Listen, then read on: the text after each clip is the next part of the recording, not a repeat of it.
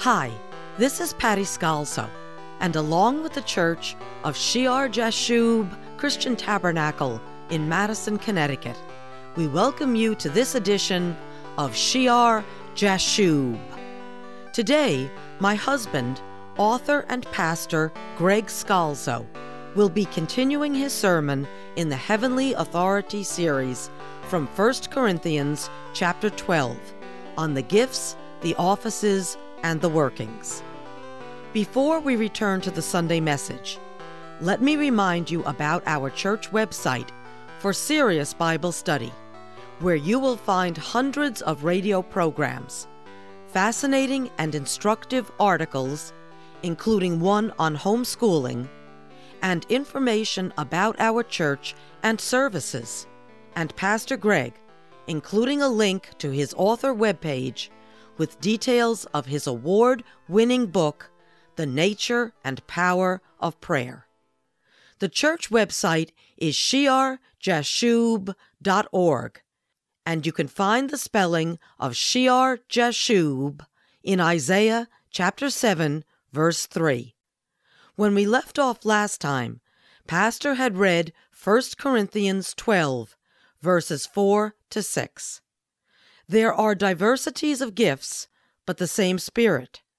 There are differences of ministries, but the same Lord. And there are diversities of activities, but it is the same God who works all in all. Here is Pastor Greg Scalzo.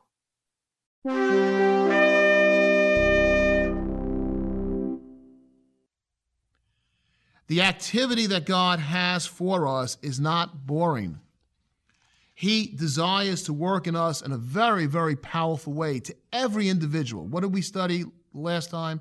Male and female, right? Jew and Gentile, young person, old person. On all my people I will pour out my Spirit in those days. He desires to pour out his energy, his dynamite, his force, his power upon his people, that we might be endued with power from on high. And he has different activities planned for each of us. And part of the challenge of a believer is to find out, first of all, to seek and ask and knock, as we studied last time, the baptism of the Holy Spirit. To find out what office, what place God has for us. And then to yield ourselves to his energy working through us, that we might change. We might be a force for change for his kingdom in this world. Back to 1 Corinthians chapter 12. Different gifts, right? Same Spirit. Different ministries, all in the service of the same Lord. And different activities or workings, but the same God Almighty who works them all in all. And then verse 7, but the manifestation of the Spirit is given to each one for the profit of all. That's 1 Corinthians 12, verse 7. Manifestation. The English word means perceptible, outward or visible expression. The act or process of making evident, readily perceived by the senses. You can see it. Something happens. A miracle happens. Something happens. The power of God is displayed. And Paul gives a reason here. He says the manifestation of the Spirit is given to each one. Who is it given to? Each one, everyone, not just to the minister, to each one. Everyone that believes in the name of the Lord Jesus Christ is meant to have the manifestation of the Spirit. For what purpose? The profit of all, the common good, so that the body, the church, can grow and multiply. And that's exactly what happened at the beginning. If they had not been open to the gifts of the Holy Spirit, if they had not been baptized in the Holy Spirit with offices and the workings of God in their lives, there is no way that pagan Roman Greece society would have changed. There's no way that the barbarian nations would have changed. They went out in the power of the Holy Spirit. Signs and wonders followed, testifying that what they were speaking was true. They heard about the love of Jesus. They saw manifested with their eyes the love of Jesus, and the world was changed. We would not be here today otherwise. Okay. The manifestation of the Spirit is given to each one for the profit of all. God has a plan in each person's life, which includes being endued with power from on high to the benefit of all. So we've seen over the last few weeks, right, in our study that the gifts of the Holy Spirit are for the individual, a threefold purpose, right? For our being able to walk the way we have to walk in the Lord, for the unbeliever as a sign to the unbeliever, and for the church to be built up and edified. Remember back in Ephesians chapter 4, we studied this a few months back, Ephesians chapter 4. I won't go through the whole thing. Just let's look at verse 11 here, 11 to 13.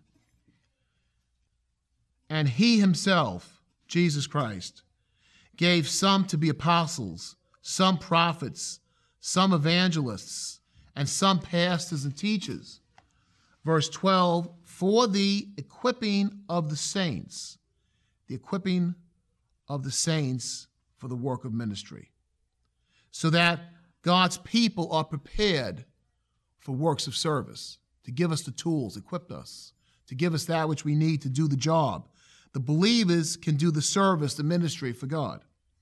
For the edifying, the building up of the body of Christ. Second reason. Third reason, till we all come to the unity of the faith and of the knowledge of the Son of God. And remember, we studied this, to a perfect man, to the measure of the stature of the fullness of Christ. That we can come to the unity of the faith, the whole knowledge of the Son of God, attaining the goal. That's the goal. The whole measure of the fullness of Christ. To become the way we should be. To walk the way we should be, to walk as Jesus walked. That's the goal. So we have here these gifts given to prepare God's people for works of service, to build up the body of Christ, and to bring us to the point that we have the whole knowledge of the Son of God. We know the whole mind of the Son of God to attain to his measure, his fullness, that he says we are no longer tossed about like children, carried by every wind of doctrine, by the trickery of men, and the cunning craftiness of deceitful plotting. We have clear, straightforward teaching as the Lord Jesus Christ gives it to us through his Holy Spirit. Remember, Jesus said he will bring all things to your memory. He will take from what is mine and make it known to you. He is the Spirit of truth. He will guide you into all truth. And notice when Paul is saying this, not yet at that point, right? Until we all come to a unity of faith. Well, he's been dealing with all the divisions, and those divisions go on until today. And there is a point that God promises that Jesus prays, Lord, make them one even as we're one, that as you approach the last days, the Holy Spirit will do a mighty work to purify the bride of Christ, and we will agree in one mind in the Spirit of God.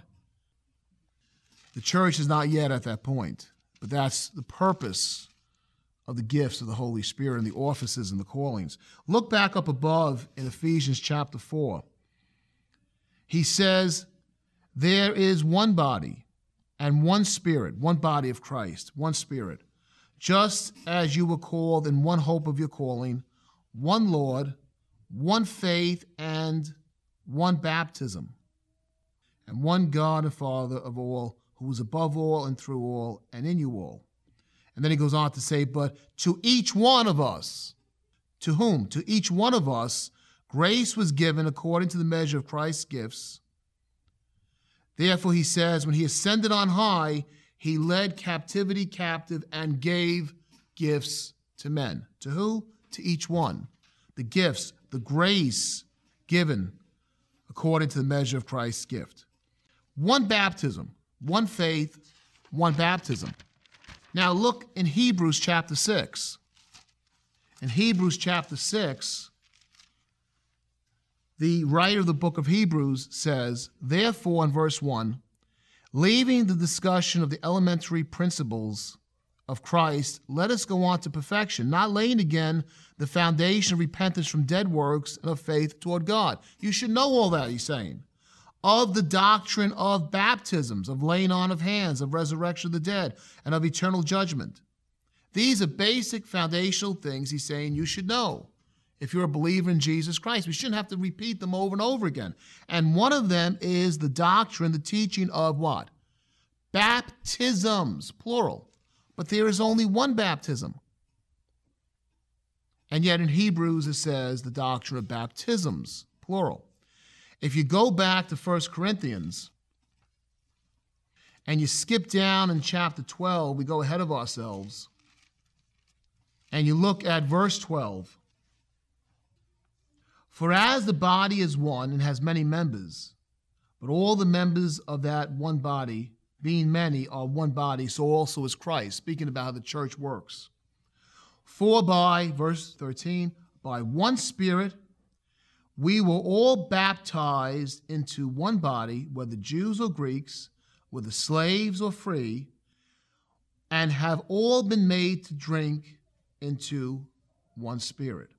By one Spirit we were all baptized into one body. And I believe I mentioned this quickly last week after we had finished the sermon as an answer to one question that came up.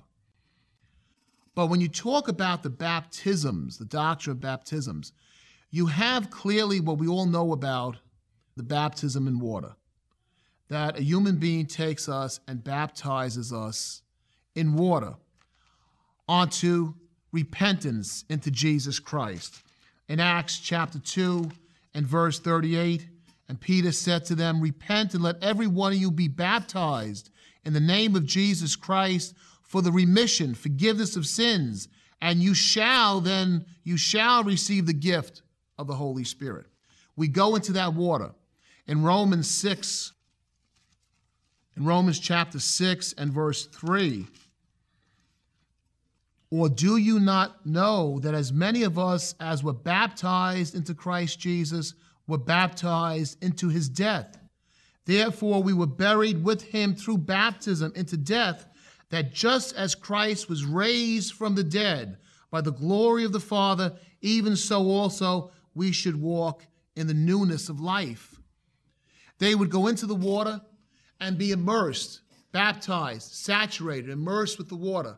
And they were associating themselves with the death of Jesus Christ. And they were dying to their old self. Even as he died for our sins, we die to the old self and accept being covered, washed in the water of his blood. The blood turned to water that came out of his side. He washes away the sins from the old life. And then we come out of that water, believing on the new life in Jesus Christ. And we come out in the resurrection power of the Lord.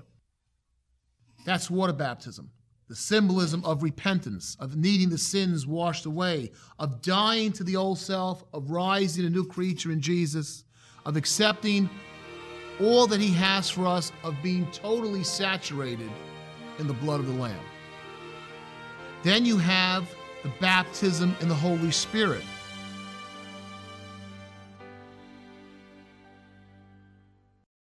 Pastor Greg Scalzo's new book, The Nature and Power of Prayer, is available from booksellers everywhere. You can find information at www.pastorgregscalzo.com. And please don't forget to visit our church website for serious Bible study at www.shiarjashub.org.